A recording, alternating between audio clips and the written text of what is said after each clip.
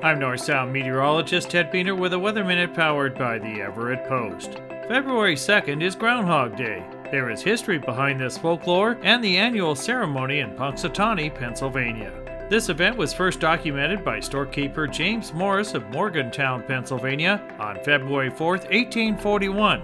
He states, "Last Tuesday, the 2nd, was Candlemas Day, the day of which, according to the Germans, the groundhog peeps out of his winter quarters, and if he sees his shadow, he pops back for another 6 weeks' nap, but if the day is cloudy, he remains out as the weather is to be moderate." This diary entry offers some meteorology. Winter surface high pressure in the eastern U.S. often results in sunny skies and cold temperatures, so if the groundhog finds sunshine on February 2nd, winter is still likely in progress. If it is cloudy, then a more moderate weather pattern is already underway. Since 1887, Groundhog Day has been celebrated on Gobbler's Knob in Punxsutawney on February 2nd. This year's celebration will be the 136th that attracts thousands of visitors to witness Punxsutawney Phil come out of his burrow and make his folklore weather prediction. Does Punxsutawney Phil's weather forecast apply to the North Sound? In reality, no, since the weather in the Keystone State is so much different than this region,